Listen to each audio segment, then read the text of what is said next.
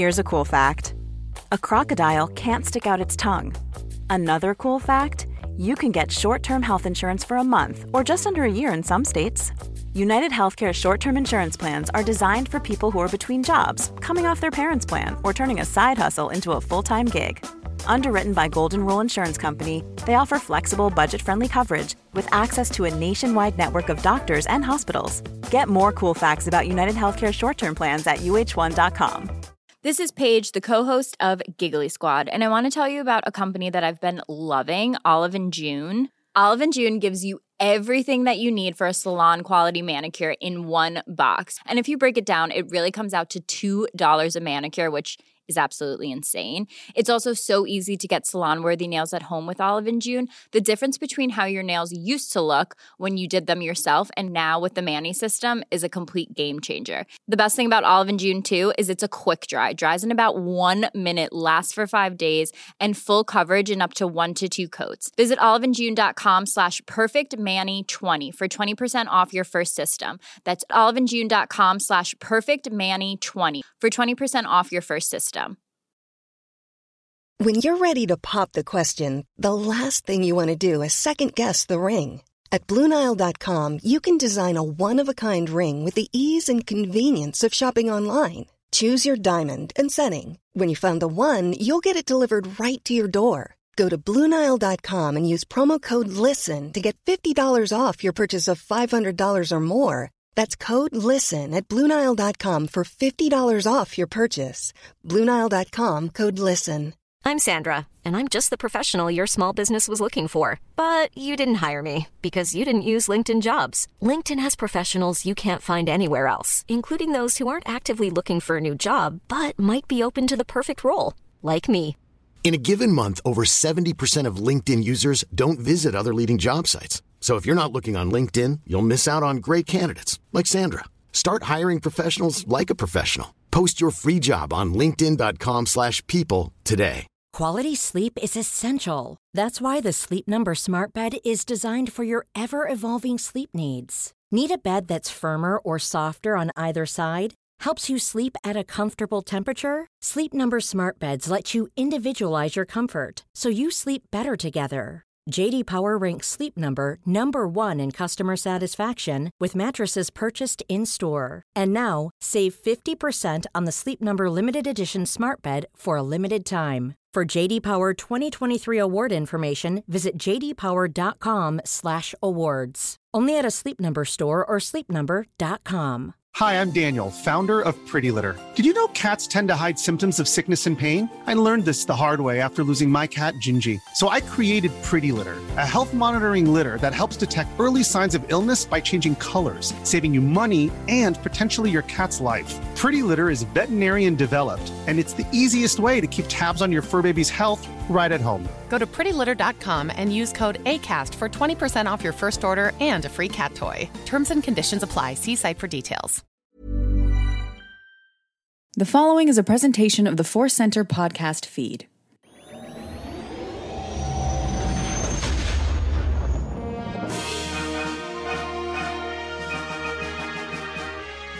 From the center of the galaxy, this is the Force Center podcast feed. I'm Ken Knapsack. And I'm Joseph Scrimshaw, and this is one of our News and Cues episode. The news stands for news, and the Q stands for questions. Or it could just stand for anything you want. Have fun. Imagine. But it's questions.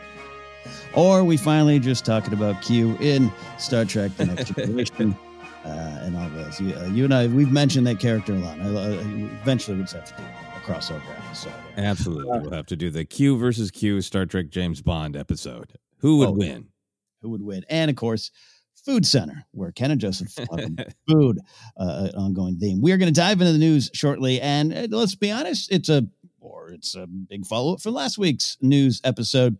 And we hope you all listened to our news reactions to the Disney Investors Day last Thursday.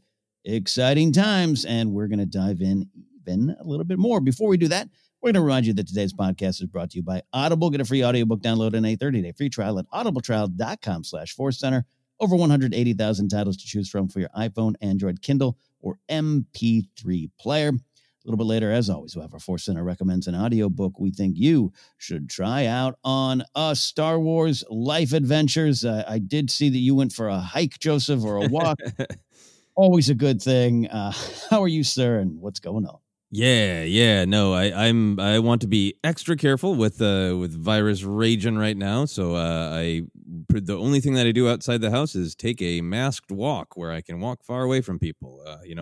Or pick up food from takeout. So we are lucky to live in a place where we can go for a relatively short walk and get into Griffith Park. And I just love that sign of Smokey the Bear. Smokey the Bear is just one of the weirdest things I think our culture has ever produced. The cautionary, well-intentioned bear who has the hat, jeans, and no shirt, and a shovel. It's just it makes sense, I guess, from a certain point of view. He's out there in the woods working. He gets hot, and I understand that shovels can fight fires, but shovels in the woods I associate with murder victims more than putting out fires. But anyway, that image of him in Griffith Park, he's got those big buggy eyes, like he's staring into the heart of a fire, and he's seeing his own soul. So I had great fun going to visit Smokey the Bear. I know right where that's Smokey the sign is. Smokey the Bear sign is. And I too. And we grew. I guess by now I think everyone has grown up with him. He's been around for a bit. But I was obsessed with Smokey too. Yeah. I don't know why. Is it the shirtless thing, or just like you said, a well-intentioned bear? I think the whole thing is obviously just well-intentioned to try to educate, kids and campers about being careful and to remind you. And, that personification, I think, probably does help. But, I didn't go camping when I was a kid. I was very rarely in any place to possibly start a forest fire. And yet I always had this bear everywhere pointing at me and saying, it's your fault. You can stop them. It's your responsibility. So I had a weird dance with it because, our family would go to Yosemite a lot. That was like our annual family vacation. And, bears are a concern there. We wouldn't do the camping. We do the cabins or the lodges. But, you had to go, no food in the car, and there's signs everywhere. So I kind of grew up with a irrational, but also rational fear of bears. Oh, yeah. And so at the same time, to have a bear on my side, it was confusing. It was like a board telling you to be safe. Yes. Only you can stop yourself from being mauled by me. What? This is a confusing safety message. So no, that was very nice to get out of the house and take a walk. And my wife and I had some good relaxing time. Big Frank Sinatra fan, as I've mentioned before, and Saturday was Sinatra's birthday. So my wife and I recorded an episode of my podcast, Obsessed, about Sinatra, and listened to some music and just sat listening to music and having a nice cocktail. That was great. And then my only real Star Wars adventure, besides all of the, the news and the covering, but the more kind of personal thing, a little while back, I had ordered the vintage figures of Anakin and Obi-Wan from the Clone Wars. And, it's it is the kind of lifelike representation. It's Ewan and Hayden, but it's set in the Clone Wars animated period. And that's the art of the vintage figures. And it says, the Clone Wars. So I ordered those a little while back because I really wanted them. And then got in this weird thing. It was like, I knew they were in these boxes, but I was waiting for the right time to open them. So I figured, hey, look at this announcement, the Obi-Wan show, Hayden's back. I'll open them. And opened them Friday night, after a long, stressful day, and I was finally able to relax. And the Hayden one is really great. I love it, the Anakin one. But the Obi-Wan just blew me away. I think holding it in my hands and seeing that old Kenner vintage art, which is the point of those, but then seeing the Clone Wars, and here's the art on it is just great. Obi-Wan out there with the armor, with the troops, with the Republic gunships landing and his hair's falling out of place. And I had this weird kind of traveling in time moment that you'd think I'd have more often, but I think it's because we talk about Star Wars so much. I just imagine being a kid knowing only that Obi-Wan said he fought in something called the Clone Wars. And I just imagine finding this figure on the shelf as a kid and going, holy crap, we get to see those adventures. It's real. He wore some stormtrooper armor for some reason. He's all beat up. What's going on? And just it just really made me happy to connect those dots and be reminded of how lucky we are to have all of these different eras being filled in. Yeah. Oh, that resonates with me. And just the if you could go back and tell yourself, Yeah. Yeah. Can you imagine just even seeing like the Anakin? Like, here's Anakin Skywalker in his prime, just an action figure hanging on the peg. And that's what let you know the stories were coming. And you didn't even have to mail away for it. It was right there, right there in the J.J. Newberry peg wall. Exactly. So those were my life adventures, getting emotional about Obi-Wan and Smokey the Bear. How about yourself? What were your adventures? Not as exciting. I'll tell you that. Not as exciting as those two things. Yeah. Hey, another busy week, working on another project that some teases are out there on social. So it's kind of been fun business, but business nonetheless. So that's been going on. And often you and I say our Star Wars adventures sometimes are just what we do to research the show. Yeah. Which is awesome, right? It forces Absolutely. you to focus. So you and I have been watching Return of the Jedi. We're going to be doing a scene by scene this week. A very key scene from Return of the Jedi. And I just adore that movie. I love that movie. It represents being 7 to me. I mean, it really does. And often, and I'll probably have to do the warning on the scene by scene we're doing this week of, I will probably refer to when I first saw this or when I watched it younger, because this was the greatest. This and Pee-wee's Big Adventure, like they come on all the time. But it is funny to go back and not through a cynical eye, not through a negative eye, but just look at some of the things in that movie and go, oh, I could only imagine the podcast wars that would have begun over this movie.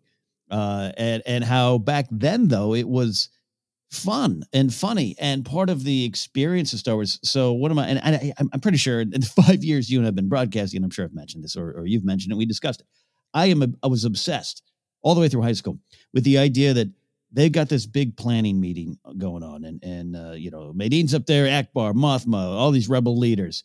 Ori Marco's there watching. All these things are going on. And Luke walks in and goes, I'm with you too. And then the meeting stops. I've been obsessed with that since a kid. Like, what were they done? Do they have anything more to say? He just walks in. Now everyone's standing up. They're hugging him. They're giving him high fives. What's going on? So it breaks into a conversation. Yeah.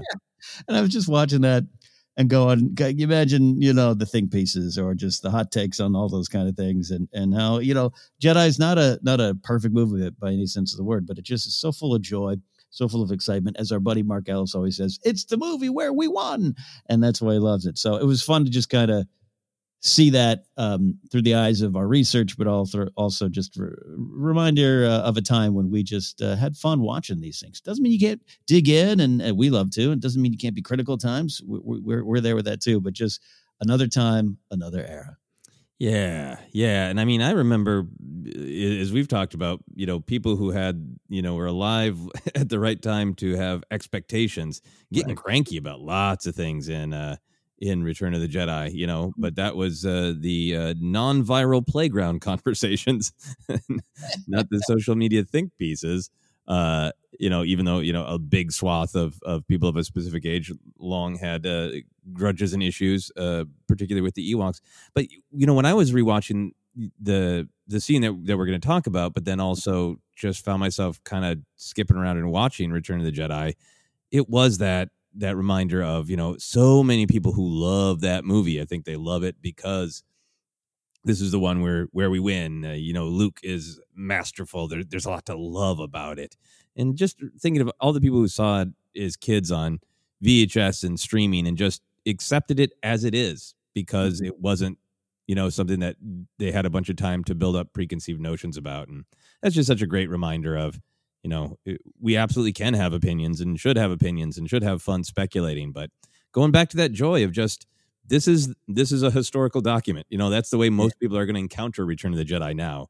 They're not going to go be 10 years old and be rewatching and go, okay, now give me a month in between Empire Strikes Back. I'm going to build up a bunch of expectations, and then I'm going to be mad and retroactively say, this is how Richard Marquand failed. It's just not the way people absorb it. It's just it's a document of history, right? And I think it is powerful to think about it that way because it reminds us that we can choose to embrace the new content that way too. Yeah, and we get at these discussions that are often held other places too, and here as well. But just going back to the joy of Star Wars, and I'm laughing because you invoked the name of Richard Marquand, who comes in, does a good job holding down the fort with George over his shoulder.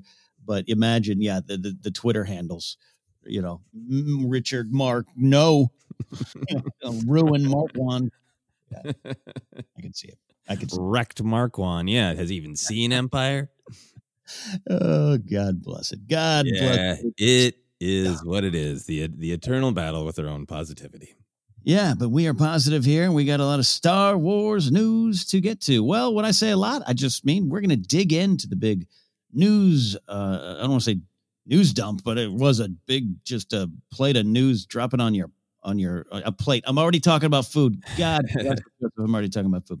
All right, we're going to dive into the Disney Investor Day, following up to that. And I want to start here, Joseph. First of all, nothing tremendously new from that announcement. They didn't sneak in another show, specific details and questions and all that kind of stuff. We haven't really got that yet. There's some things out there.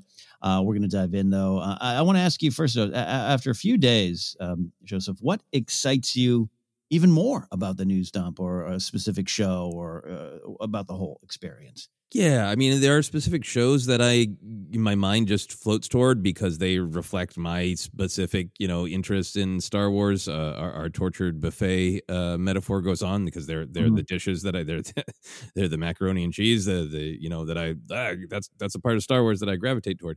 But I think the biggest thing for me is that it is just really a great collection of styles because they're going to be different creators, and it looks like they're focusing on different parts of Star Wars, but in particular just different eras. I mean, when you really start to break it down, this is all coming out over a spread of years, right? So it's not like it's all going to this is everything that's coming out next year and you'll have to pick then. But the Acolyte happening pre-prequel era, end of High Republic era. You got the Obi-Wan show, Obi-Wan Kenobi, that we know is now going to feature Hayden Christensen as well. So that's going to deal with being in between the prequels and the original trilogy. But I really think that there could be more that anchors it in the prequel era, obviously, since they're going to be wrestling with what happened there.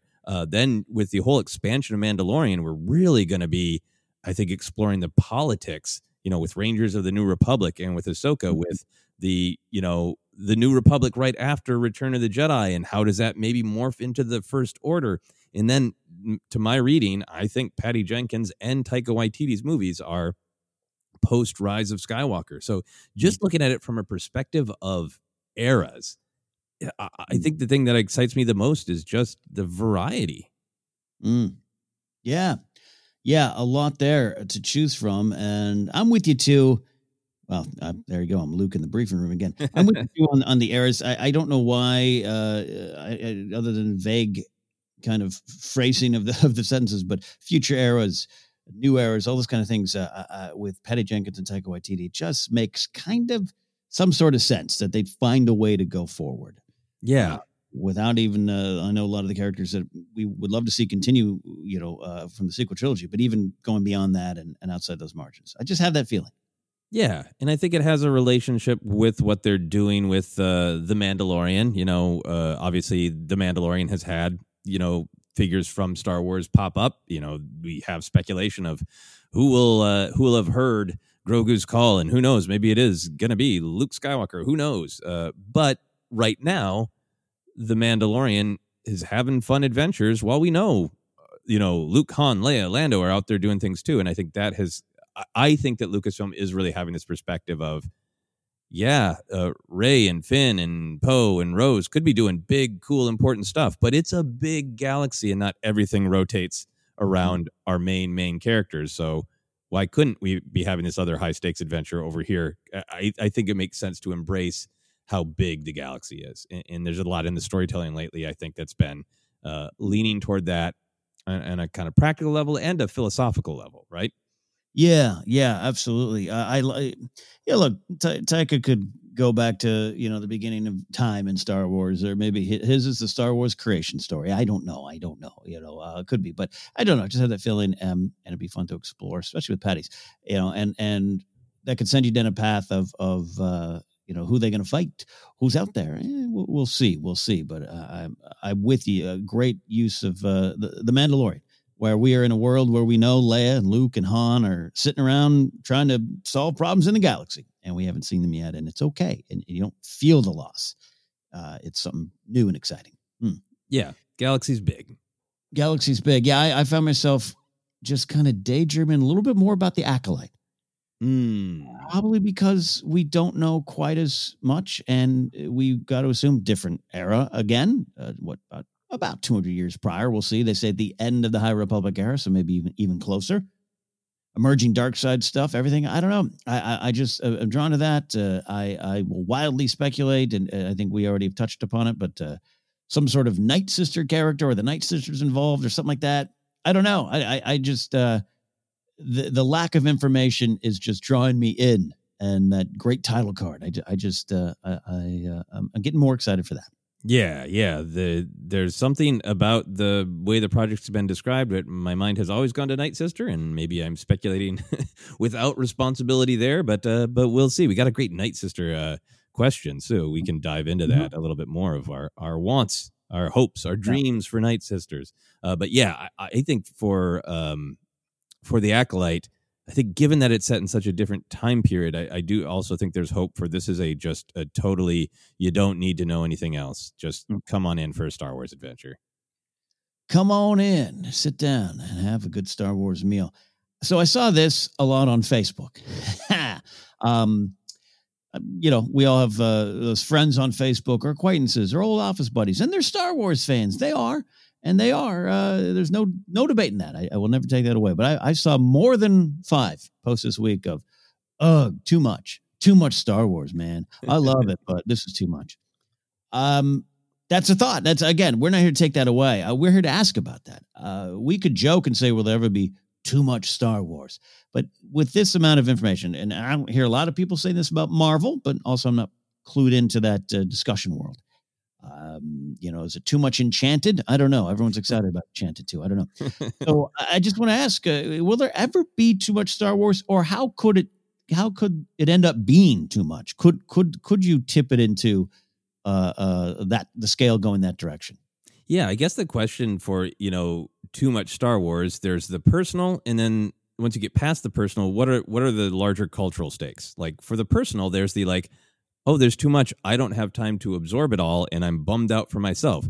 You and I are lucky to have a Star Wars podcast, and I still struggle to absorb all the Star Wars content that I want. So I get it from the personal perspective, particularly if people have a specific job or raising kids, and I'm so excited, but I have a hard time making time for everything, and I want to watch everything. I totally get it from that perspective. And I think there's that larger cultural. And I could be wrong, but I think a lot of it is coming from people who grew up with the original trilogy. And what they liked about Star Wars was it was so different and special, not just in the content, right? If you go back to being alive in the early 80s, Star Wars had they weren't sequels, they were a trilogy. There's those jokes in Scream about the difference between sequels and a planned trilogy. But sequels were still kind of cheap in the 80s, right? If you made if it was good, you just made another, and didn't matter if you got the same creative people. Here's a Rocky, here's a Jaws, here's an Exorcist, and it was the sort of just make that money. That name has money attached to it, so make more. I think was more of a feeling about sequels, and so I think a part of the magic from some people's perspective might have been that Star Wars it made its 3 movies. And then it went quiet, and it was really special and really rare and really this treat that I think there's something about that marries well with the mood of Star Wars in general, the original trilogy in particular, that it's romantic and unique and just the tiniest peek into this amazing world.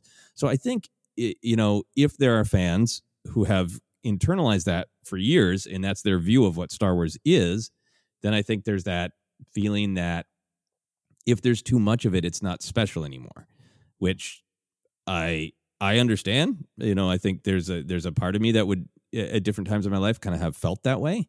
But then on the other side, I just kind of feel like the reality is times change, content is king right now, and of course, Disney is going to develop more Star Wars. And the plus side of it is this huge amount of variety.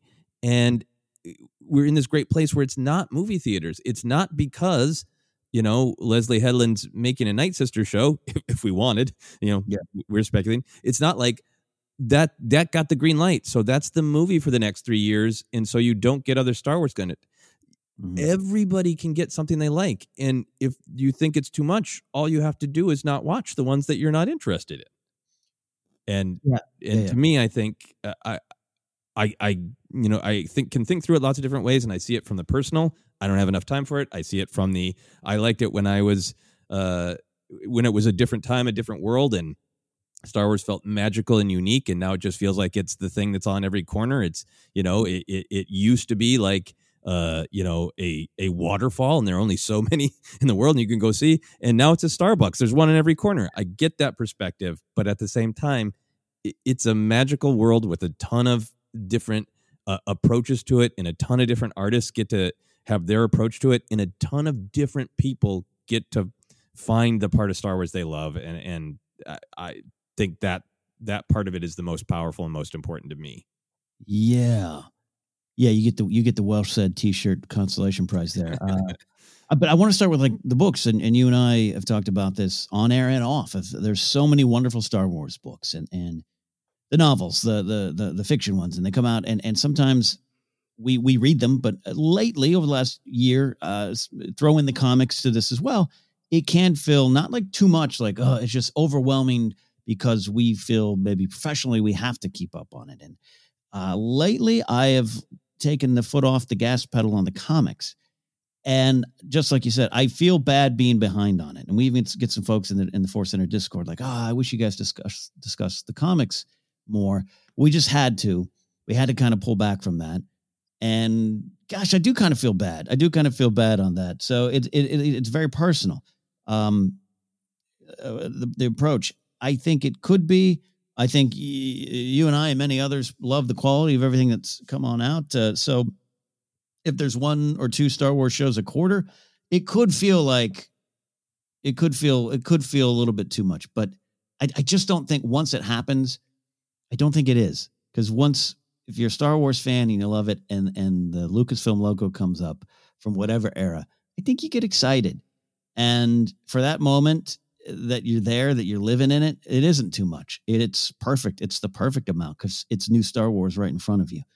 I was worried about a movie every year. I didn't want 2 movies a year. I think I was probably on some shows saying that. And then we are in an era, we just wrapped up basically a movie a year for 5 years, right? Basically. And I there wasn't one part of me that felt that was too much. Again, very personal, very personal. So I understand that slate. You look at it, it's a little cynical, just like, too much. I think when you break it down, and like you said up top, this is over the next few years. I mean, Taika's movie, we believe, is 2025. We got 5 years to wait. Yeah. So 3 years to Patty Jenkins, another year for Mando season 3. And I think with that one, people are going to be like, I wish it would come sooner because we're invested now. Yeah. And then, Andor is shooting right now, and that's not going to be until 2022, right? And we don't know the release dates of all the others. Yeah. Yeah, so it's a fair question. I get it. It's all about the approach. One of my buddies called me this morning. We were on the phone, and he was like, what do you think about all that pandering Lucasfilm's doing to Star Wars? I'm like, pandering? What are you talking about? I know you and I and many listening here at Force Center are full with joy, and we want to see this stuff. I understand that everyone wants every corner uncovered, and it might tie to what you said. We grew up, many of us, not everyone, because different generations and different entry points in Star Wars. But if you grew up in that era where Star Wars was this thing, you remember that? Remember the early 80s and the 77 film? And we talked about it like it was already, like we were the armor, speaking to The Mandalorian. And, times have changed. And I've had several exchanges with other friends this week going, could you imagine, like you and I just said, Joseph, could you imagine in 1988 being told, here, look at all this, your head would explode. You wouldn't believe it. Yeah. And it isn't like television was, in the early 80s where it would have been like You have an adventure and then you reset, and that's the way it is. And there's got to be 27 episodes a season. It's it's very cinematic. It's very artful. Yeah, and I think the other thing for me is obviously Disney is wanting to make money on Disney Plus and wanting to sell a few T-shirts and lunchboxes. We'll talk about Mando Monday in a bit. Obviously, but to me, if you look at this slate, it is still creator driven. It is still Leslie Headland had an idea because she's a Star Wars fan. She went in and made a pitch, and they're doing that, and the Kenobi was, I think the desire to tell this important part of the story with this phenomenal actor who's still interested, Ewan McGregor, and now with Hayden Christensen, like everything, and Patty Jenkins, extreme passion. Everything seems to still be coming from a creative point of view, even if there are a lot of creative point of views. My Facebook memory today was was it 4 years? I think it's 4 years. 4 years ago, where Screen Junkies had hired me to write some of the jokes that we've all made of what posters should there be for Star Wars stories. So 4 years ago, so when Rogue One was coming out, the first of the standalone, and it's 4 years gone now, and it's the Gonk Droid and Tatooine Nights about Owen and Brew have their hot and heavy times before they get saddled with Luke. They're fun jokes, and I saw, like, with the announcements, the round of those jokes again. It's almost to me that point of like, we've been making these jokes about Star Wars being creatively bankrupt, and it hasn't happened, and now our jokes are getting more creatively bankrupt. Right. Than anything Star Wars has actually produced. And I say that as somebody who wrote some of those jokes and was proud of them. And I still am. They're fun. It's fun and funny. It's Star Wars. But the fear hasn't happened, right? We don't have a Gonk Droid movie. No. And even if we did, we'd probably get a good story. I mean, come on. He's gonking around the galaxy. We need to know. He's a walking battery. What kind of life is that? We need to know. Let's talk about that Patty Jenkins movie. Got a lot of people excited. The title alone, graphic, and her great video that's released on Twitter. You and I talked about that. Well, many people, us included, just moved by it because it showed that this is really going to be a personal story, that this wasn't just a hired gun situation. And of Patty, we got this story. You want to do it? It's she has been searching her whole career to get this opportunity, something she's earned, and to tell this story that's related to her father. I think a lot of people were moved by that. There is some stuff out there. I didn't really necessarily pull in. It's not from StarWars.com, so let's take it for what it is. But the stuff out there that this isn't necessarily Rogue Squadron, the video game a lot of people love, and the book series a lot of people love. In fact, even the author of the book series was joking about, oh, hey, my Twitter followers are going up. Disney's using the name of my books for one of their movies. And he actually responded to the Patty Jenkins video very favorably too. So anyways, I wanted to talk about that, about the idea that this is going to be something inspired by the book series, no matter the era, Joseph, whether it's after Jedi or after Rise. And what do we like about that, or what do we don't like about that? Yeah, I think I'd be fine if Patty Jenkins had said, hey, we got this great tale for, the young New Republic, or we've got this great tale of, the Rogue Squadron's adventures, at this period in the original trilogy. I'd be like, cool. If you're confident and passionate, that's great with me. But I think the statement that it is in a future era of Star Wars storytelling excites me from the perspective of, let's give creators a little bit more of a blank canvas to play with. It excites me from that perspective, like I was saying, of the galaxy being larger. To me, I just think that we kind of need to rewire, ourselves a little bit of, the main Star Wars films, the Skywalker saga, really started with these literal galactic stakes, right? Mm-hmm. And as we see from great storytelling, does Mando want to take his helmet off and be a daddy? Can be great, incredibly high stakes, Does this one being live? It can be incredibly high stakes. And I think I'm really interested in, if this is 5 or 10 years after the Rise of Skywalker, and, there's a war between a couple systems, or some pirates are raiding the home planet of somebody involved with the Rogue Squadron, or whatever the stakes are that give it emotional weight, to just be able to say, stakes can be high in Star Wars without being literally galactic. And that's my hope for this, because everything that Patty Jenkins has been saying about it is the stakes are going to be very high because you're going to care about those characters and you're going to care about whether they live or die.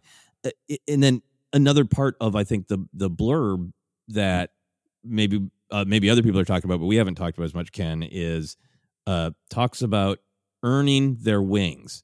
So this is a coming of age story, which is, great Star Wars. If this is, hey, we've got the new Republic or whatever it's called after the Rise of Skywalker, and, tradition has always been that there's a rogue squadron, the best of the best, who challenge themselves.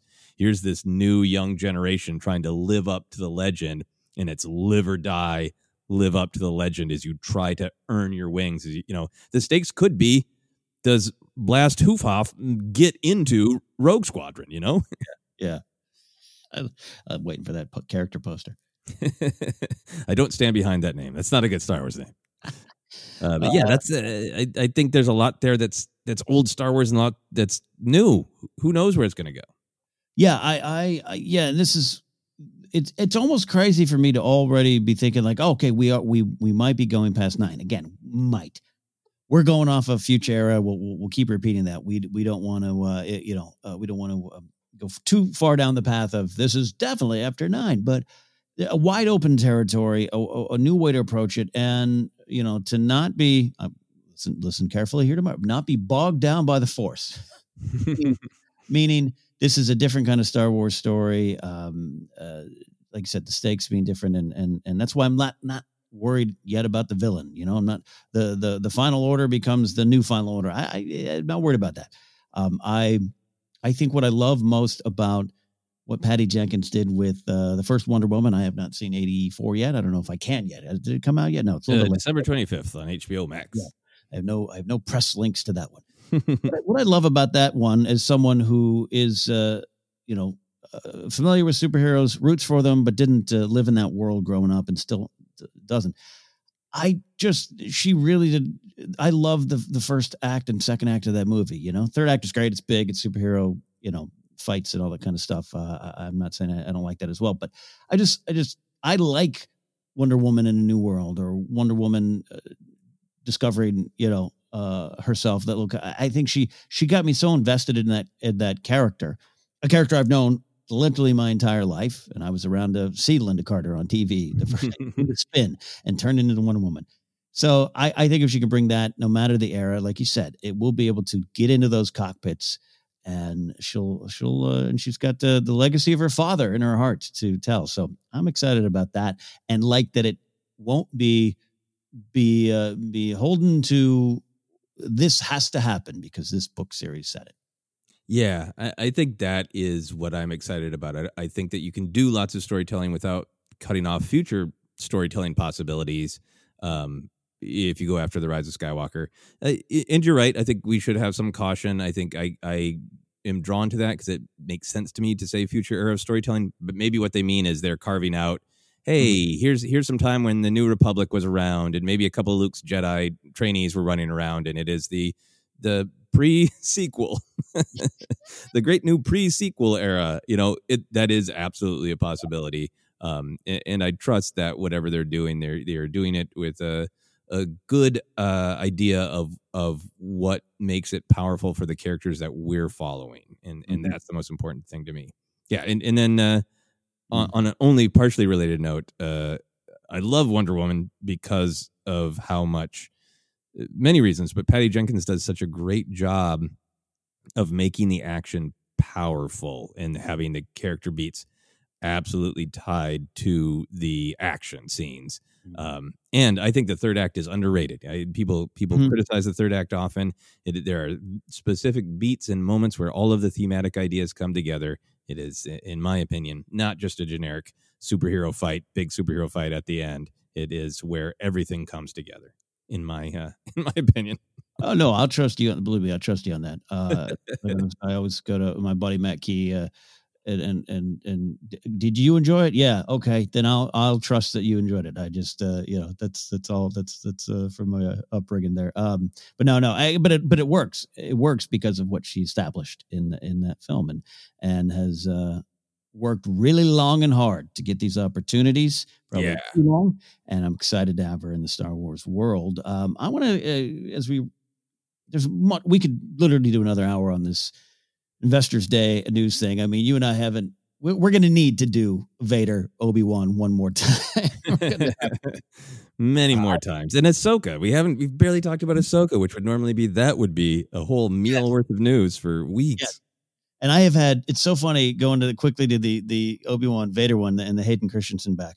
It has been a tale of two reactions all through these last few days for me. I'm sure it's probably similar for you. I joked on the show. I told Grace, my girlfriend, about it, and she got weak in the knees and was like, her dreams have come true. Hayden is back. Like, just loves it. My old pal Roxy Stryer, she's been on the Hayden is great as Vader since my Jedi Alliance days when I brought her and Sarah Stratton on the show to defend Hayden when I was a little bit snarky. And then the other time I've had the same friend call me up and be like, how could they do that? And then another friend, I was talking to him, and then his wife is in the background going, but he was bad, right? Didn't we all agree that he was bad? Why would we want him back?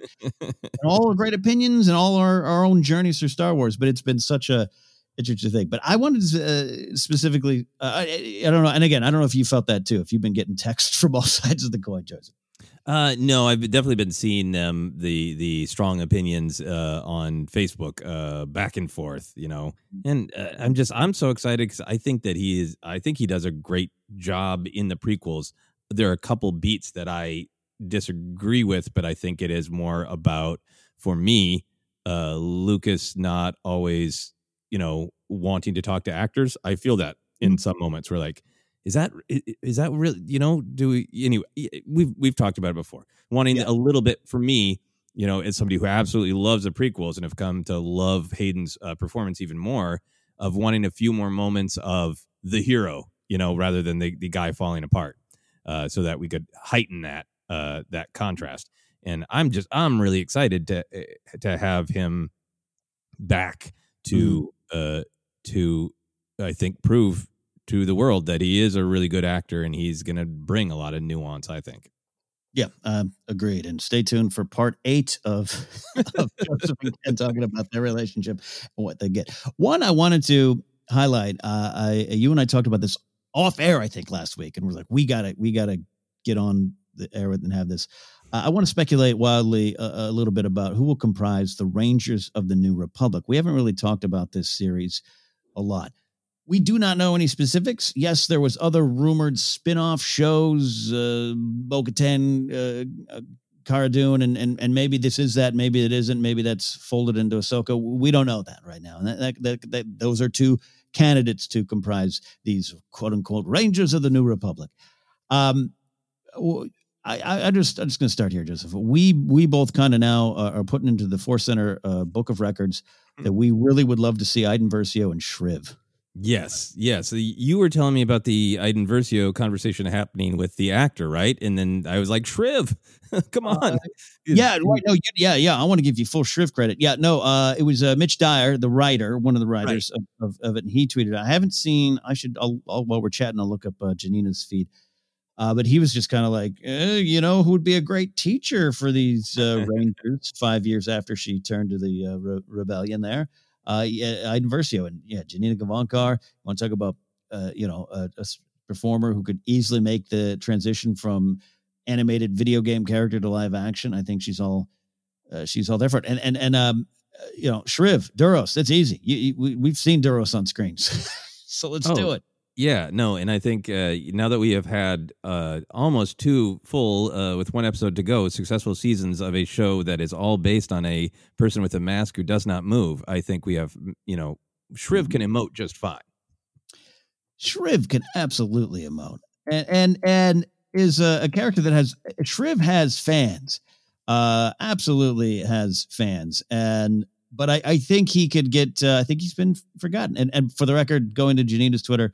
Not officially mentioned it. She okay. My apologies. That came from the writer, not the. Oh no, that's fine. I just want to make sure because I want to see if she's saying something, but she also doesn't tweet a ton, at least right now, not lately. So, anyways, don't worry, folks. We'll monitor Janina's Twitter feed. But you know what I mean. Like Shriv's been a little forgotten. Yeah, let's not forget about Shriv. We were all about Shriv for a little while, and then he faded. But yeah, he's just a great comic character. I think that had different energy, just great delivery by the actor Dan Donahue. And I think just that character who's like, I'm committed to the rebellion. I'm gonna do this, but I'm also just gonna be really honest. This sucks. This sucks that we have to fight a war. A lot of other things I'd prefer doing. In that combination of somebody who is clearly good-hearted, clearly on the side of light, but is also grumpy about it, is really attractive for some reason. I don't know why. I love it. Do you have any other thoughts on making up this wild Rangers team? Well, I think there's an interest to me. Even Shriv is obviously a pilot. So is Iden. I think so is Carson Teva. But so Rangers is interesting to me. Is that really specifically not pilots, but rather, drop troopers like Cara Dune or if is that distinction unimportant? I think the biggest thing to me about it that's exciting is the groundwork they've laid with Carson Teva in the relationship to the Outer Rim. And I think there's something about Rangers, right? That makes me feel like we know the kind of canon story is Mon Mothma feels like we need to really power down. We can't have a big military. We need to show the galaxy that we are different than the Empire. We can't show a fist to the galaxy or we'll get a fist back. And I like that philosophically. I'm really interested in the small band who's like, got it, Mon Mothma, but there are problems. Can we be this little unit that really believes that we don't want violence either, but we do really believe in justice. We believe in taking care of people, and we believe in being proactive. Can we just be this little band who goes places, the kind of the forgotten places, the out on the rim places, and take care of business? That's really interesting to me from a sort of philosophical point of view. Yeah. And just the hows and whys of settling it, so to speak. And does it need settling? Does it, how do you just pull it in the fold? This idea, because we definitely, you kind of associate with law enforcement to a certain degree, this Rangers, Texas Rangers, Walker, Texas Ranger, Chuck Norris is in the series here. Well, just like you said, you mentioned Carson Teva, and Teva's definitely on my list of someone who I definitely want to see in this show. I've always been joking on the Mando Report of when is the New Republic going to pay attention to the people running around in stormtrooper outfits? And it seems like some people will be, and which of course makes sense. So to have that, and since it might culminate in a crossover event, however you want to refer to it, I'm intrigued by exactly what you're saying. Is it's not just going out and fighting; it's helping to establish a better galaxy, and it's just naturally going to be full of a lot of obstacles, which is one of the things I love so much about the new modern era of canon. The Ewoks dance, the fireworks exploded, and then we really had to get to work, and it wasn't easy. It just creates a lot of opportunity for storytelling. Yeah, I think that there's also this possibility, especially since Dave Filoni, I'm obsessed with Shriv. Dave Filoni, Jon Favreau. Favreau seemed to be really interested. He talked about it a lot. It was in the early promo for The Mandalorian of the New Republic isn't fully formed and they're dropping the ball and it's chaos, right? But then we're getting these things, I think, from Filoni, who is maybe, I'm guessing, who is a little bit more, got a handle on all the big picture canon of but they're trying and there's reasons and all that. That I wonder if putting Ahsoka and Rangers of the New Republic together, letting Mando kind of encounter some of these things, but then go on his own journey. But if it becomes a little bit of this is kind of the big picture on-screen story of how the New Republic thought they really, really put out all of the embers of the Empire and how they missed the creation of the First Order. If this is going to be sort of justice for the New Republic, but also the tragedy of like, and this is how they missed truly stopping it. Right. Yeah, that's something there I like. Here's, I think we got Iden. I think Iden's a candidate for a leader, but I know the Ahsoka series would be a good spot, but since it's all possibly intertwined, give me Hera here. She needs, Yeah, I mean, Hera and Jason. There we go. Finally. Just the spot for Jason Syndulla. Yeah. I mean, so serious question for you. I did think about Hera. If Rangers of the New Republic is a Hera show, and then the Ahsoka show is Ahsoka and Sabine looking for Ezra, is that just an FU to Zeb? And B, is that for you just now it's live action Rebels? It is. Yeah, it is. And that's a good way to maybe kind of wrap up this discussion on it. Is that a bad thing? And I don't think it's a bad thing. Yes, Chopper and Zev. All right, add them in. Chopper is the Ranger of the New Republic. I totally want to do it. They just didn't want to call the show Chopper, but he is the Ranger of the New Republic. And I know Zev and Kallus go on a little mission. We get time. Kallus and Zev can come back. Throw them all in there, okay? I am both okay with the idea of this is the Rebels sequel we got, but also I did so just really come to love Rebels. Really powerful, and I like this kind of new tradition with the Clone Wars, Rebels, Resistance of an animated series. We got Bad Batch, I know, but I don't know. I kind of still want to see something in animation, and I don't want that to sound like taking Ahsoka back for Ashley Eckstein, but I would like to see her get that chance. I know it's maybe a bigger discussion, but I wouldn't feel cheated, Joseph, but I really wouldn't mind if some of it continues in animation. Yeah. Interesting. Well, I can't wait to hear more about these as they develop, like, when they're going to come out and things like that. Yeah. When's that? And then, then we find out Patty Jenkins' movie happens the week after Yavin 4. So yeah, we'll find out. Hey, final news. Well, we had a couple. We got there. We'll always do our Mando Mondays check. But I did want to discuss this. This is something that's, equally as important to you and I and many people listening here, Joseph, is we've been meeting a lot of the characters of the High Republic, but meet the vehicles of the High Republic. Some of them, some ships and vehicles revealed on StarWars.com. And Pablo Hidalgo had a lot to do with this. Phil Szostak, a lot of the great creatives up there working behind the scenes with concept art and designs. Pablo explained the kind of a theme for the used designs, because a lot of them are taken from designs not used for the films in the last 5 years.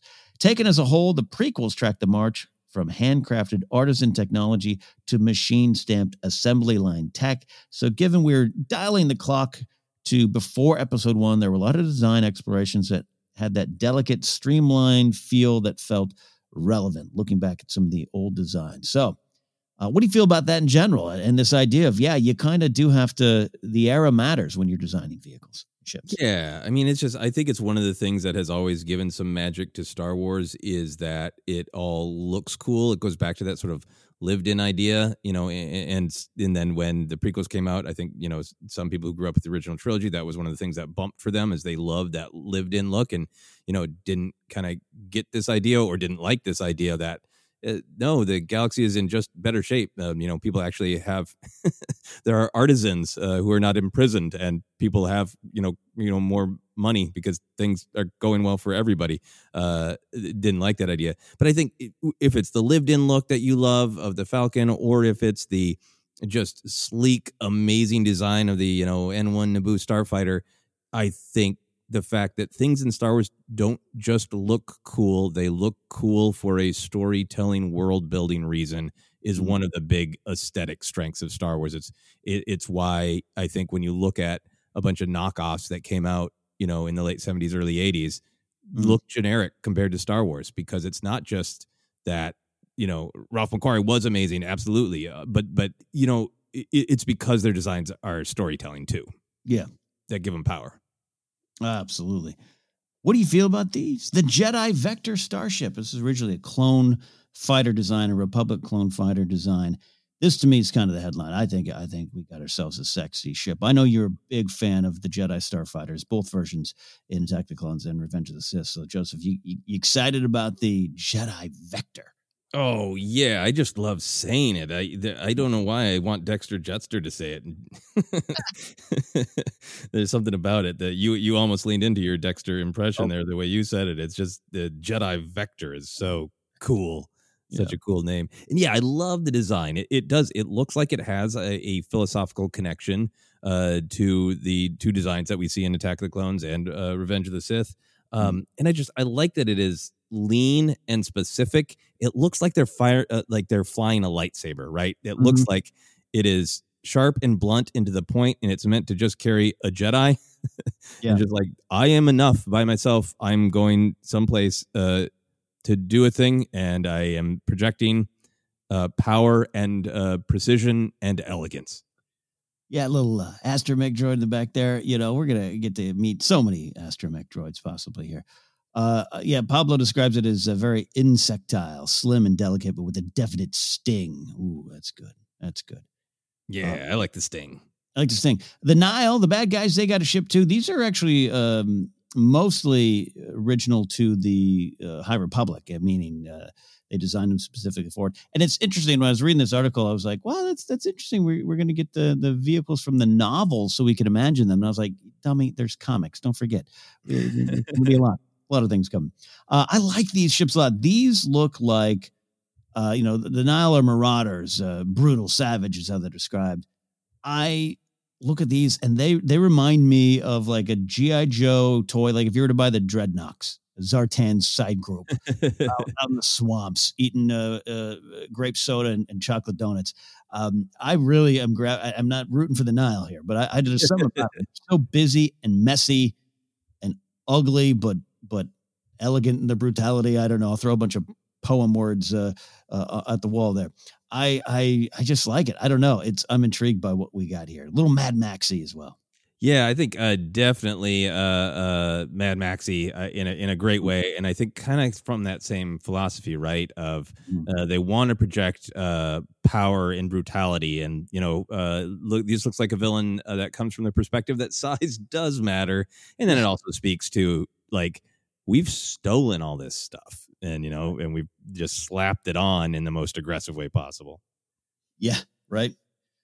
Final two ones we revealed for this one here is we got a Republic long beam, which is could actually be seen in The Art of the Last Jedi. It was a resistance bomber kind of concept. And then we have the Legacy Run, kind of a freighter ship that was a design for Han Solo's freighter in The Force Awakens. They went in a different direction with the Irvana, but these two designs here, I like them. I had a thought of like, does it lessen it because it's just hey, let's take what was left on the drawing board? Then I thought, no, that's also a lot of Star Wars. Like McQuarrie and big team back in the day designed a lot of things and repurposed them, aliens too, and creatures. So I like that kind of spirit. I like what we got going here with these two ships.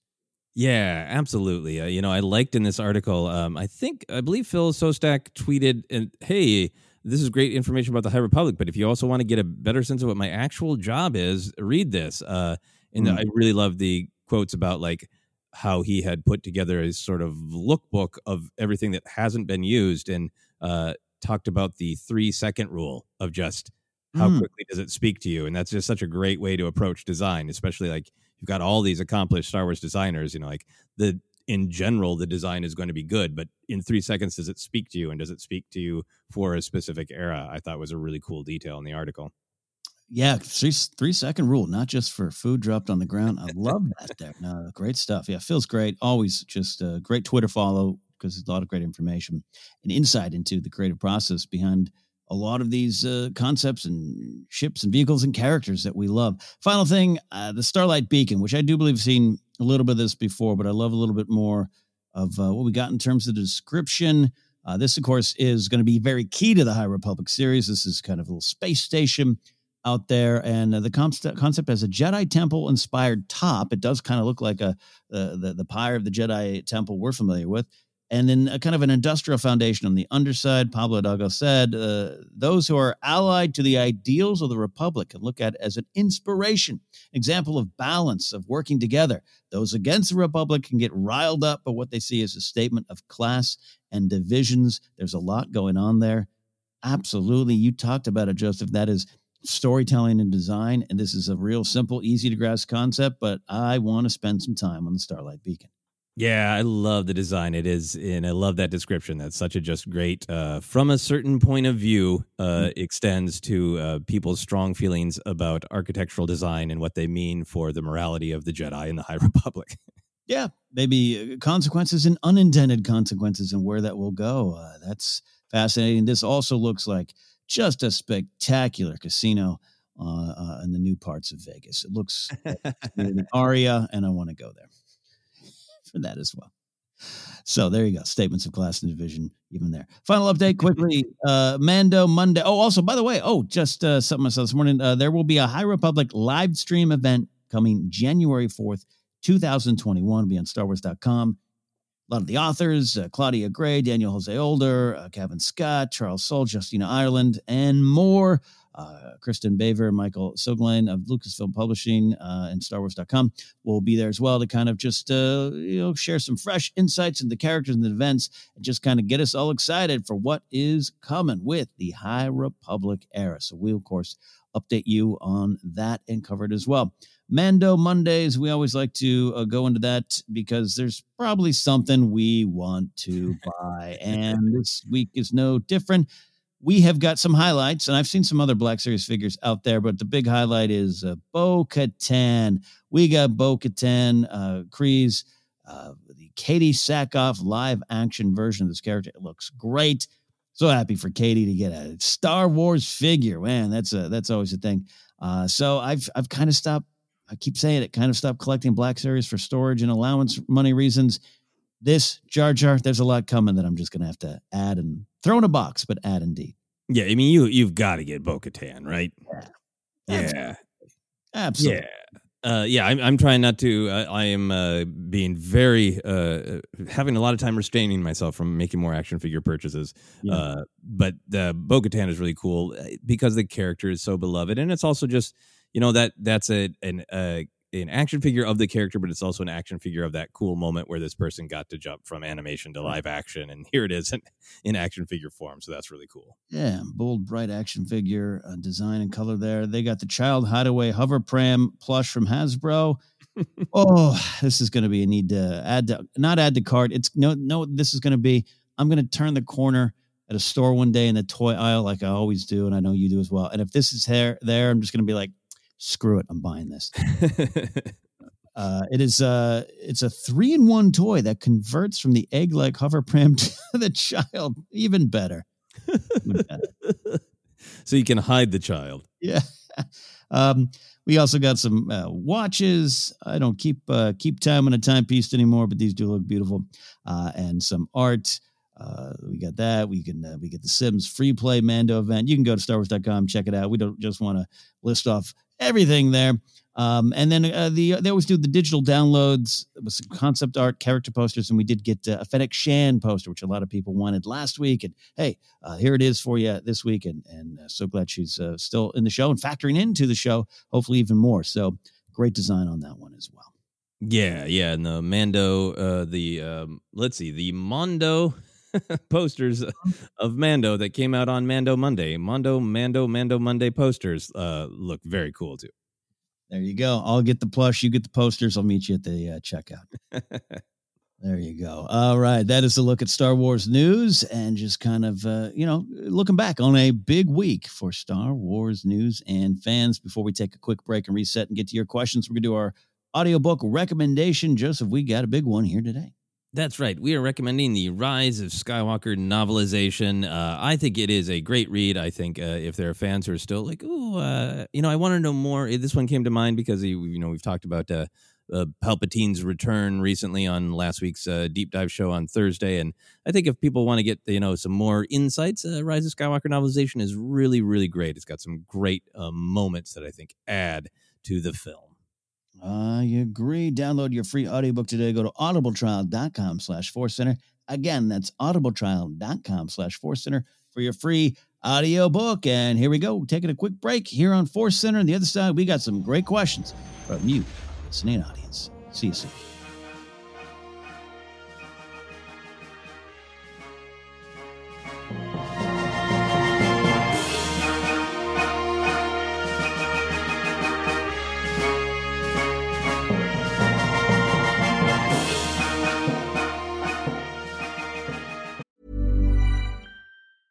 Hey, I'm Ryan Reynolds. Recently, I asked Mint Mobile's legal team if big wireless companies are allowed to raise prices due to inflation. They said yes. And then when I asked if raising prices technically violates those onerous two-year contracts, they said, "What the f*** are you talking about, you insane Hollywood ass?" So to recap, we're cutting the price of Mint Unlimited from $30 a month to just $15 a month. Give it a try at mintmobile.com/switch. $45 up front for 3 months plus taxes and fees. Promo rate for new customers for limited time. Unlimited more than 40 gigabytes per month. Slows full terms at mintmobile.com. Planning for your next trip? Elevate your travel style with Quince. Quince has all the jet-setting essentials you'll want for your next getaway, like European linen, premium luggage options, buttery soft Italian leather bags, and so much more. And it's all priced at 50 to 80% less than similar brands. Plus, Quince only works with factories that use safe and ethical manufacturing practices. Pack your bags with high-quality essentials you'll be wearing for vacations to come with Quince. Go to quince.com/trip for free shipping and 365-day returns. Hiring for your small business? If you're not looking for professionals on LinkedIn, you're looking in the wrong place. That's like looking for your car keys in a fish tank.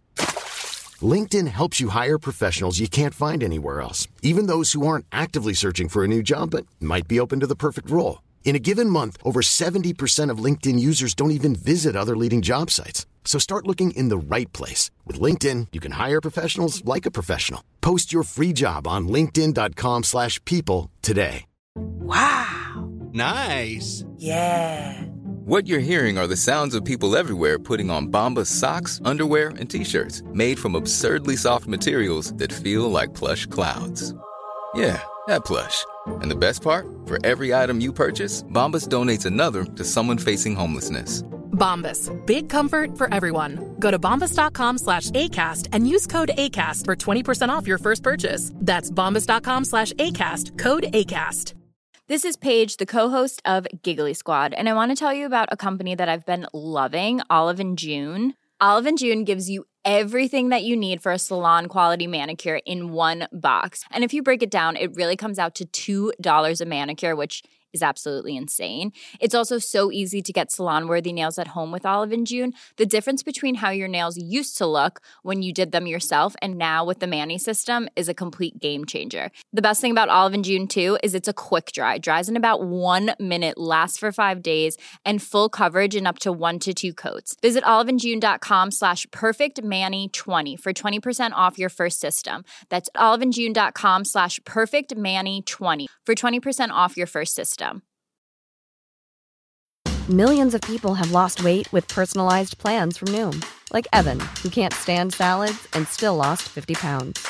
Salads generally for most people are the easy button, right? For me, that wasn't an option. I never really was a salad guy. That's just not who I am. But Noom worked for me. Get your personalized plan today at Noom.com. Real Noom user compensated to provide their story. In 4 weeks, the typical Noom user can expect to lose 1 to 2 pounds per week. Individual results may vary.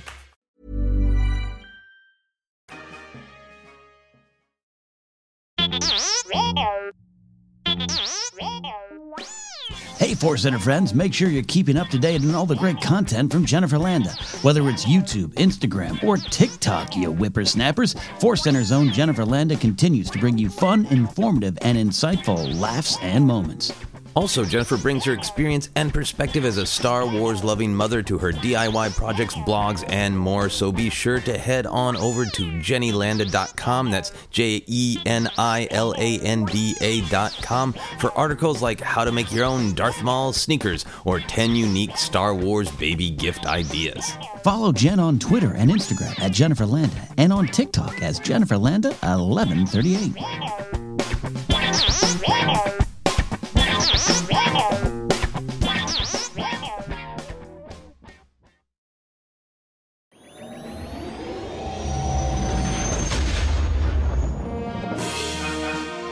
Welcome back to Force Center. We've done the news. It's time for the cues. Joseph, what do we got this week? Yeah, we got great questions from Twitter and our patrons on Patreon. As always, our first question comes from Twitter. It's Kane J. Martin. Hello, Kane.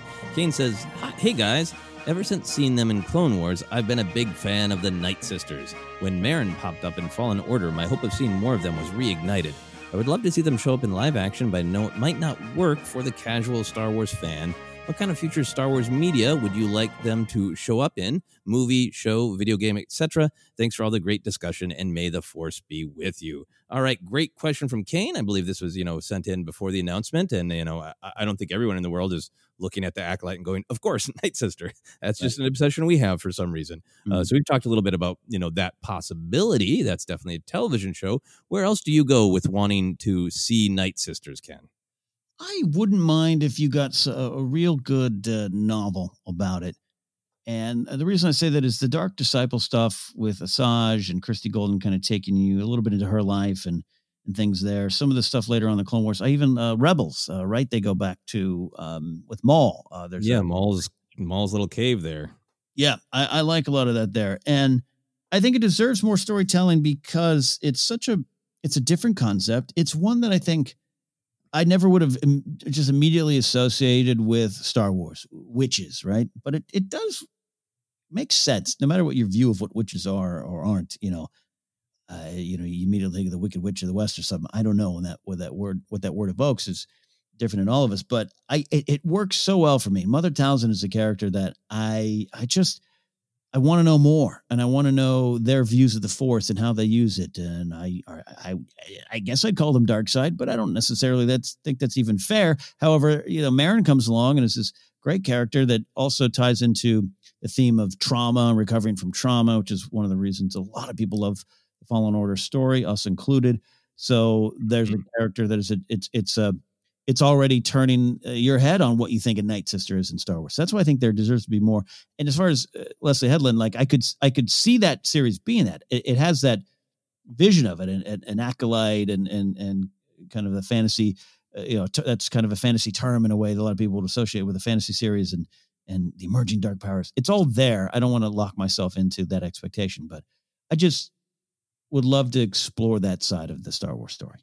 Yeah, I think there are a lot of different things I'm excited about with a Night Sisters show. I'd be happy to get, a book or a video game or anything Night Sisters, but I would love a television show so they could kind of be brought to a wider audience. I get where Kane is coming from to say, maybe they would be difficult to explain for a casual Star Wars audience. But I think that only really becomes a problem if you're trying to explain all of the Night Sisters canon that has come before. But if you're just trying to understand the idea of what a Night Sister is, I think you can introduce that to a brand new audience pretty quickly of, hey, this is a group of Force users who look at the Force differently, who use the Force differently. They don't just process it through themselves the way Jedi and Sith seem to, but they have a relationship to it through the planet, through different items and magics, and also through themselves. And it's this fun, different take on the use of Force in a different perspective.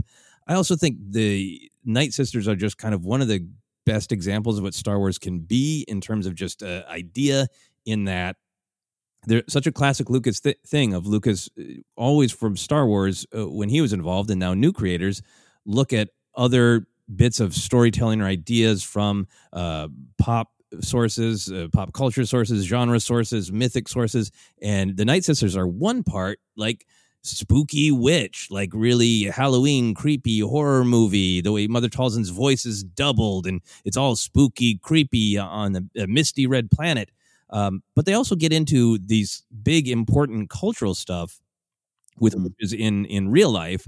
Of there's that pop culture Halloween witch that's being talked about, but then there's also that idea of the witch as a symbol of women having power, and times in the real world where men have used that label witch to say, we recognize that a woman has power and we don't want that. We want to label it and somehow vilify it. And that even happens in the Clone Wars when Palpatine's like, I got all my chess pieces. I'm going to move them all in place. This is the way it's going to be. I don't need anybody in my way. I'm afraid of those women on that planet who have that power. They can't be here, so wipe them out. So I'd love Night Sister to be taken to the wider public on screen, because I think they're such a great idea in playing with the genre fun, but also the deep ideas of what does which mean. Yeah. Well, what does it mean to us? What does it mean to Star Wars? How do they get there? And again, it could be early on.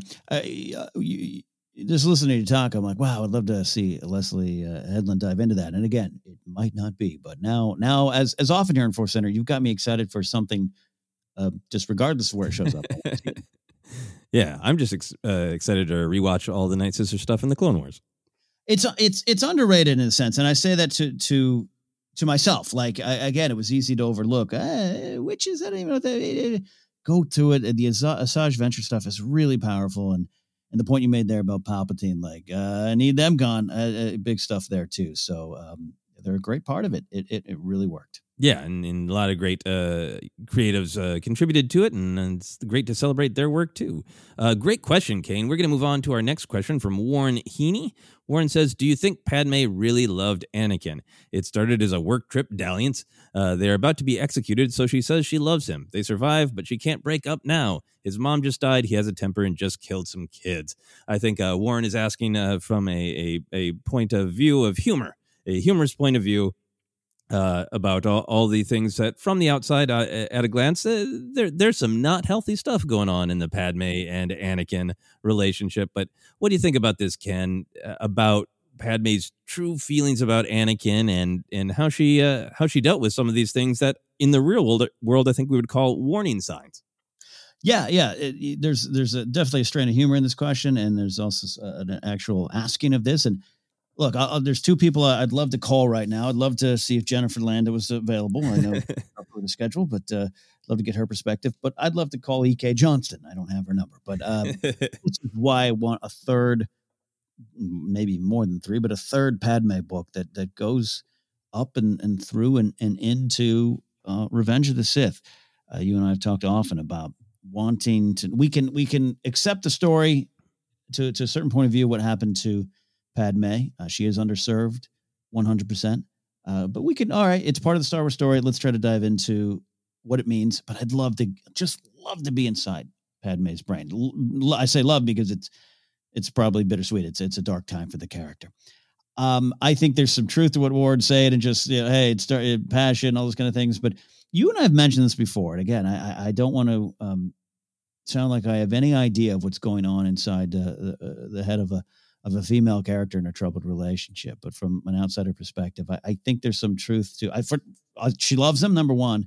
And two, it is troubled. And there's a part of her allowing herself to have this when she's a queen and a senator, and does that send her down a wrong path? And then how can she turn back? It's some serious questions about a troubled relationship. But I think at the end of the day, she loves him, loves what he could be, and loves who he was, not just a young boy she met, but just, loves the night that's there, Yeah, no, I agree with you. I think, I have certainly made my fair share of jokes, coming right out of Attack of the Clones about, here's the dubious dating choices that have been made by both Anakin and Padme. So I get having a sense of humor about it, but, I've really been appreciating Padme more and more as I rewatch the prequels and really listen to exactly what she says and exactly what she does and why, and take it as it is. In my interpretation of the big picture of the character, and this is just me, spewing my headcanon, and as you say, maybe E.K. Johnston will come along and write it really, really well. But for my headcanon, I think she absolutely did love him. I think she loved everything that was truly good about him, that he's brave. He is driven. He is very, very compassionate. He cares about others. And she saw this in him from the first time that she met him, that he wants to help other people. We talk a lot about how Anakin fell by letting his love become selfish, that letting his love not become about celebrating this other wonderful person in his life, but being consumed by his own fear of losing them. So it became a selfish kind of love of not seeing Padme as a person to be loved, but as somebody to lose that he needs to hold on to. But on the flip side of that, I think Padme sees the beginning of that, of this incredibly compassionate guy who maybe wants to bend Jedi rules because he just he loves people and he wants to help them selflessly and keep them safe from random people he meets during the Clone Wars, to Ahsoka, to Padme herself, to Padme sees his love of Obi-Wan, even though that they have this cantankerous relationship. Padme can see that truth. So I think she sees what's great about Anakin. And I think this is the story of two young people, and Anakin's pretty hot. And I think that's, there is, an actual just attraction there. And I think the great part of Padme's story about when she says, I truly, madly, deeply love you, and the circumstance about possibly losing their lives, I think it's just this great story of somebody who is really, really taking responsibility and leadership seriously. She was a queen at a young age. Then she's a political leader, and she puts the weight of the galaxy on her shoulders. Everything in Attack the Clones is motivated by her feeling like everything will get worse if we start an army, and I'm going to do everything possible for the sake of the entire galaxy. And somebody who doesn't let herself pursue her own kind of interpersonal needs. And I think being pushed that pressure point of like, I am constantly people are trying to murder me, and I'm just going to give in and let myself express this other side of myself and fall in love with this guy. And then I think, if things had turned out differently and they hadn't plunged into the Clone Wars, I can see Padme being like, okay, the secret marriage thing is not good. Let's tell everybody. Let's deal with the consequences, and let's choose our love, and find a way to make it work. But the Clone Wars happen. She's got all this responsibility on her shoulders. So does he, and I think she's got that perspective of like, yep, this can't go on this way forever, but we'll deal with it eventually. Yeah, I think there's such great inspiration to be taken from Padme, and that you can also take some of those comments and struggles and even her failures, but also looking at it from what you're talking about in Attack of the Clones moment, declaration of love at the end. There's a little bit to me of just kind of a system in a way that has told her you can't do this anyways. You have been chosen to rule. You're great at ruling and leading and all those kind of things. But therefore you can't be a complete person. You can't also love. And it's similar to what Anakin's going through, right? And if you and I always love the idea you're the leader of the Justice for the Jedi campaign. So, but if the Jedi Order hadn't said this is a bad thing, not just attachment, but marriage. I mean, in the larger Star Wars story, I still look back and go, what did you think was going to happen when you sent Anakin on a secret mission with her? Like, come on. You seen them both? Like, come on. Obi-Wan, Satine, come on. So there's that's the fun part of the Star Wars story. But I think I look at some of what Padme had to go through with those kind of pressures and this era, this Republic thing of it might have been looked down upon, like, oh, you're a queen, you're a senator, and now you want to fall in love and get pregnant and give it all up. Like, that's not fair. So she wasn't allowed to express it before that moment. Yeah. And that's something to learn from the situation too. Yeah, and I think that, she can feel a real connection with that conversation that they have on the refugee ship on the way to Naboo is really all about this idea of the difference between loving and having compassion for everyone as an idea versus having compassion and love for a specific person. She's kind of asking Anakin, and it's exposition. He's kind of laying out exactly what the Jedi rule is and why, and kind of trying to dance around it.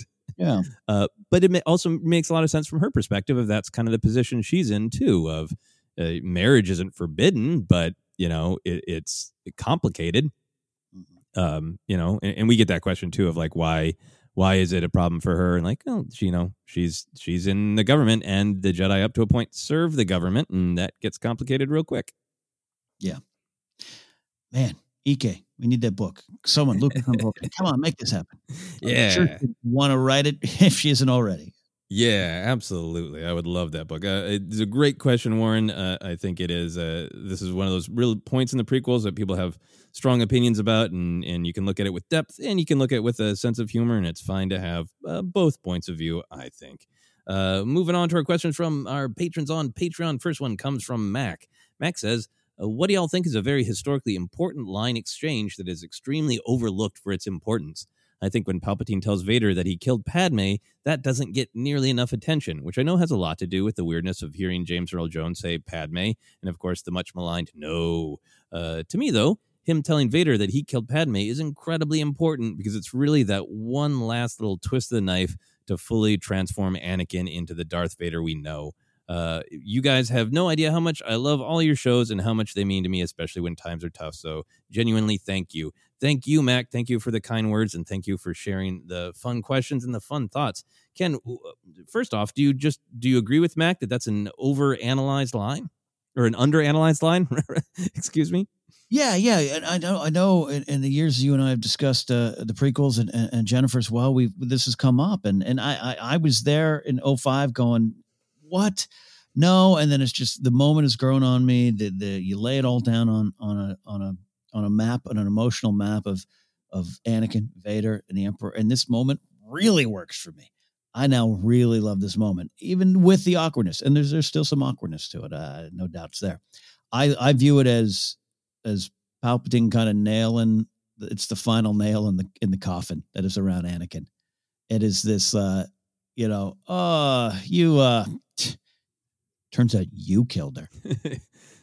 And boom, and Anakin's locked in, and that fuels his rage. He now hates himself even more, and he hates this, and he hates the system. He hates the things we were just talking about. If I only been allowed to love her, and all those kind of things. And it's the lie that holds it all together until it doesn't anymore. And that's why it really, really, really tracks for me. Yeah, no, I agree. I think everything you're saying makes a ton of sense. I think those follow-up lines of, no, she was alive, I felt her, is really great, too, because it's his first steps into being, the fully formed Vader, where he's immediately having to doubt his own beliefs. And, it's almost like the fact that he felt her and she was alive and Palpatine saying no, it's almost like this. He could trust himself. He could go, I got to, check on this right then. But he immediately falls to just you will accept the darkest truth. You will accept what I say as truth, Yeah.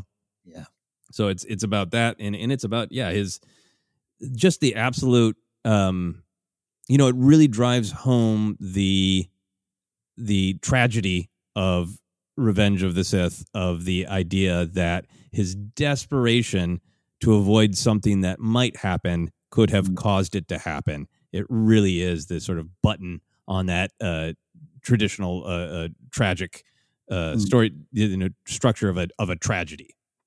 Yeah, totally. Yeah. Yeah. So other part of Mac's great question, Ken, for you, do you feel like there are other lines that we should be analyzing more? I was be honest, I was gonna have some fun and the whole what is she proposing of it all. But I think it's one that's become just so much. It's just really powerful for me. And I've mentioned a lot because I think about a lot of just Luke to Yoda, what's in there, and Yoda, only what you take with you. I just have that's a fandom philosophy. That's kind of a life philosophy. There's room to discuss things around it. It's not concrete. I think it's one of the more powerful Star Wars lessons, and people are aware of that. It's not like some obscure line, but I think in that entire sequence, there's a lot being presented in that.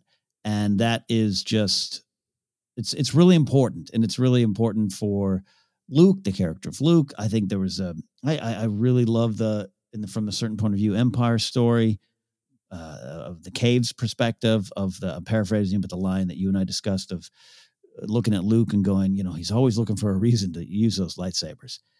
And that's a pretty powerful thing and part of the Star Wars story and the Star Wars philosophy. So that line, again, it's a line we've all grown up with, but that often means it becomes wallpaper. It becomes something you see every day when you walk into the room. And I think it bears a closer look. Yeah, and I think there are those lines, too, where we watch it and we see it from Yoda's perspective. We see the flaw that that it's being talked about with Luke, but sometimes we don't kind of extrapolate out to the other characters in Star Wars, the other ideas in Star Wars, or if we want to take that as a life lesson for ourselves, what does that mean for us? When you sign on to Twitter in the morning, what's on Twitter? Only what you take with you. Yeah, can be a lesson if you want of the way you approach things is going to have an effect on them. So I think that's really powerful. Another one of the Yoda ones that comes up a lot for me in Empire Strikes Back that I think, it's the way you describe it as wallpaper is really great. You must unlearn what you have learned. I think that is so powerful from artistic pursuits, from the way we can make assumptions about things. I think in the movie, it's clear that, what's being said is Luke has a view of how the galaxy works from a Jedi is a warrior. Oh, you got to unlearn that. Oh, it's easy to move rocks because they're small, but X-Wings can't be moved because they're big, period. And, Yoda is literally saying you have to unlearn what you have learned and see the galaxy from a different perspective. That's what it takes to learn the Force. You can't be rigid. You need to have an open mind to the possibilities. And I think that I take that with me with artistic things. I was just talking to my dad this weekend. My dad is a visual artist, and I was asking him about some of his early lessons in visual art, in drawing. And he was telling me about how he had a teacher who told him to that, like, my dad wanted to draw some snow tracks, and the teacher told him, was like, you think you know what snow tracks look like? Go pick one track and look at it and see what it really is, and see how the details change it, see where the shadows land. And I thought of that, unlearn what you have learned, because we get things in our head in a certain way, and then sometimes to truly see them, we have to unlearn what we have learned. And I think about that even like with the debate that's going around with how can Obi-Wan and Vader meet each other? And when I see people say, well, they can't have, right, that's an unlearn what you have learned moment of like, but let's look at it again and see it from a different point of view. Wow, yeah. You just taught a lot of things there. I love that. No, I think you're right, because it's definitely the warrior thing and all the meanings there. But there's a reason Yoda is on inspirational posters all through offices everywhere. A lot of things to take there, and that's why that scene is it's very powerful. That Dagobah scene is again, obviously, we're not talking about some obscure scene that is not talked about a lot, but it's the gift that keeps on giving. I think there's so much there, and it's kind of the heart of the original trilogy. Yeah, but I go back to that great Carl Weathers quote from the Disney Gallery too, of how he saw Empire Strikes Back, when he was a younger man. It's like, cool, great, got it. And then saw it again as an older person. They're like, wait, those things have real specific meanings. They aren't just like, does somebody have a Zen book? Let's just have Yoda say those things. Like they do come from that tradition, right? But they apply to the story and they apply to our lives, and they aren't wallpaper. Star Wars, it's not wallpaper. Love it. A great new phrase. Just real quickly for me as well, because we've talked about a lot of them, but almost all of Padme's lines are under-examined, that she is always correct. We've talked about a lot about to be angry is to be human, which is, her response to Anakin losing it and admitting to doing something violent and awful. And that's one of those perspectives that Anakin can't get from the Jedi, because they're just going to tell him what he did is wrong, and it is. But also, in order for him to learn that and change, you have to start from that point of like, you should control your anger, but there's no point in pretending that you don't get angry, because just denying it is only going to make it worse. And there's great wisdom in that Padme line. I think I was just reading the first 5 issues of the new Darth Vader comic, written by Greg Pak, and I was happy to see more made of a lot of Padme's lines and moments. But they're still good in him, I think, is another thing that sometimes we can look at as wallpaper of like, yeah, Padme loved him, and that's the last thing she died, and it's tragic. But knowing that Obi-Wan heard that, and maybe this Obi-Wan show is him trying to do something about that, knowing that Luke fulfilled what his mother started by getting through to Anakin is powerful. And that line, I think, has more weight than we sometimes give it credit for. I am all for a re-examination of what Padme said. That's just a new series, a new podcast series here at Force Center. Absolutely. Great question, Mac. And our final question is from Simon Huffnagel. Simon says, if The Mandalorian ever has an episode set on Batuu, how would you feel about them filming scenes in Galaxy's Edge? Obviously, you'd have to work around CGI edit the parts that are they're expressly Resistance or First Order themed. But I think there are enough spots that they could work with for at least one sequence. Would it be worth it to try, or would seeing the theme park land take you out of the moment? What do you think? Yeah, no, they'd completely redress it as needed. No problem there. Batuu is going to be. I say is going to be like it. We're definitely going to Batuu and Mandalorian, but now that I've seen it, I can't unsee it, Simon. I want them to go there. That'd be an easy one to recreate on the volume, right? You could do that real successfully. But I would love the idea of part of it being filmed at the actual Galaxy's Edge in Anaheim, or hey, maybe do one in Anaheim, one in Orlando. That way, anytime I go there again, I can stand on an actual Star Wars set and I'd pay $50 extra for it. Right. This is where that one stormtrooper fell down. $50 to fall down like the stormtrooper. Yeah. I'm torn on this one. Because I think I've mentioned before, there's a couple little noises that the child makes, that Grogu makes. It almost sounds like he's saying Batuu to me. So I was like, are they going to Batuu? That's not an actual prediction. That's just my ears being weird. But I would love just sort of in canon. It seems like the kind of place Mando would go for a mission.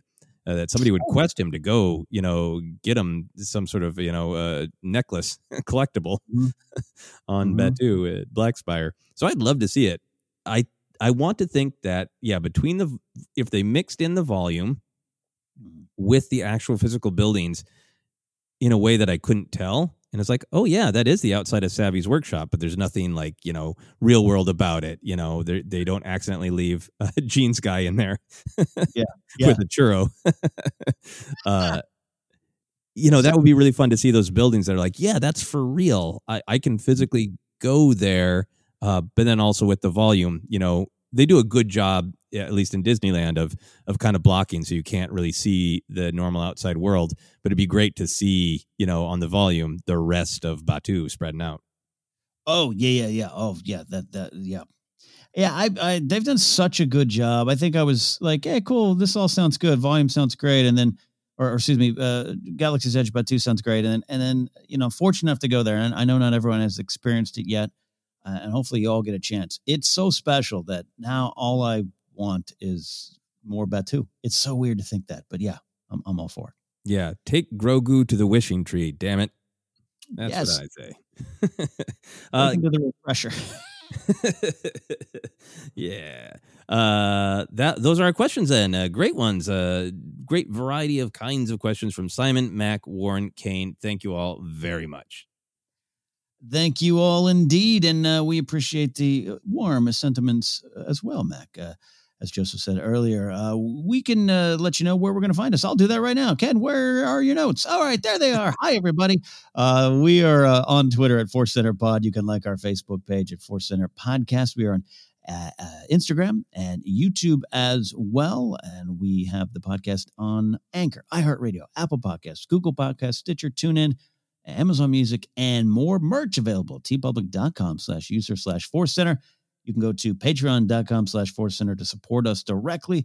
But as always, just tell a friend about Force Center. Share the joy of celebrating Star Wars, and we can just grow this family.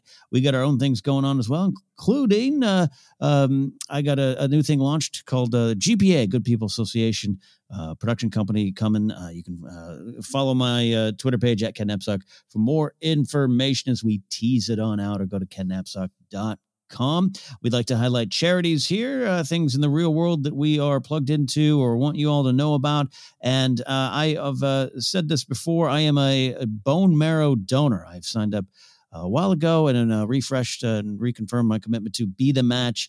I'd love you all to check out bethematch.org because bone marrow donors can absolutely save lives and are needed every day. Joseph, what do you got? Yeah, you can find me Twitter and Instagram at Joseph Scrimshaw, and you can check out my website, josephscrimshaw.com, for all sorts of different comedy adventures. I have an actual comedy adventure coming up. For years and years, I have done a New Year's Eve show. New Year's Eve is one of my favorite holidays because it's got themes. Out with the old, in with the new. It's a holiday that's about starting fresh, having fun. So it's always been one of my favorite holidays, and I've loved doing New Year's shows. And my friend Laser of the Double Clicks, who I've been doing a show with here in Los Angeles called Game Night. We've done a New Year's show in Los Angeles together for the last several years. Laser very kindly reached out to me and said, you can't let your tradition go by. Let's do an online New Year's Eve show. So we are going to do that. It's just going to be a night of comedy and music and weird online fun.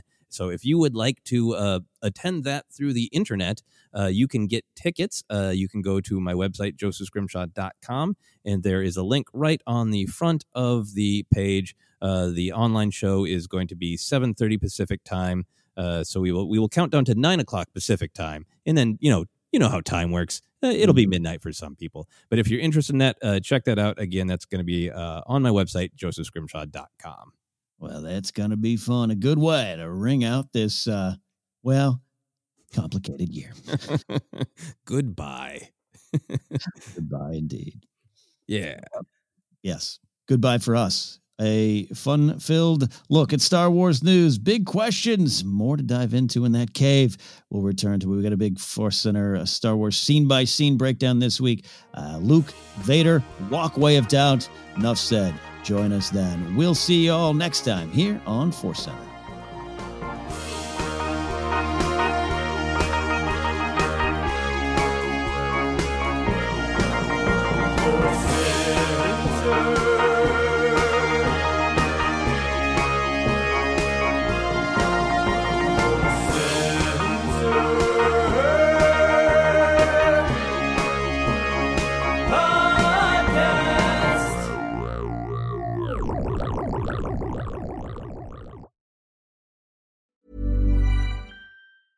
Hey, it's Paige DeSorbo from Giggly Squad. High quality fashion without the price tag. Say hello to Quince. I'm snagging high-end essentials like cozy cashmere sweaters, sleek leather jackets, fine jewelry, and so much more. With Quince being 50 to 80% less than similar brands. And they partner with factories that prioritize safe, ethical, and responsible manufacturing. I love that. Luxury quality within reach. Go to quince.com/style to get free shipping and 365-day returns on your next order. Quince.com/style. Mom deserves the best, and there's no better place to shop for Mother's Day than Whole Foods Market. They're your destination for unbeatable savings, from premium gifts to show-stopping flowers and irresistible desserts. Start by saving 33% with Prime on all body care and candles. Then get a 15-stem bunch of tulips for just $9.99 each with Prime. Round out Mom's menu with festive rosé, irresistible berry chantilly cake, and more special treats. Come celebrate Mother's Day at Whole Foods Market. Hi, I'm Daniel, founder of Pretty Litter. Did you know cats tend to hide symptoms of sickness and pain? I learned this the hard way after losing my cat, Gingy. So I created Pretty Litter, a health monitoring litter that helps detect early signs of illness by changing colors, saving you money and potentially your cat's life. Pretty Litter is veterinarian developed, and it's the easiest way to keep tabs on your fur baby's health right at home. Go to prettylitter.com and use code ACAST for 20% off your first order and a free cat toy. Terms and conditions apply. See site for details. Hey, it's Paige DeSorbo from Giggly Squad. High quality fashion without the price tag. Say hello to Quince. I'm snagging high-end essentials like cozy cashmere sweaters, sleek leather jackets, fine jewelry, and so much more. With Quince being 50 to 80% less than similar brands. And they partner with factories that prioritize safe, ethical, and responsible manufacturing. I love that. Luxury quality within reach. Go to quince.com/style to get free shipping and 365-day returns on your next order. Quince.com/style.